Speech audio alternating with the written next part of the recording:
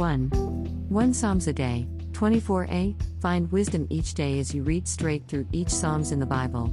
B. There are 150 Psalms in the Bible. Read it for the sake of learning and not for any other reasons. Say a prayer to God before you begin, asking the Holy Spirit to give you wisdom and understanding, then be renewed by the words you have read. 2.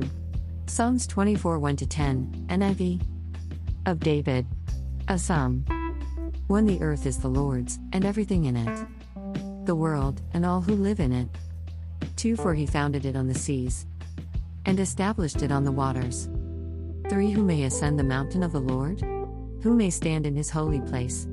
4 The one who has clean hands and a pure heart, who does not trust in an idol, or swear by a false god. 5 They will receive blessing from the Lord, and vindication from God their Savior. 6 Such is the generation of those who seek him, who seek your face, God of Jacob. 7 Lift up your heads, you gates. Be lifted up, you ancient doors, that the King of glory may come in. 8 Who is this King of glory? The Lord strong and mighty, the Lord mighty in battle.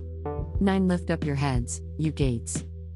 Lift them up, you ancient doors, that the King of glory may come in.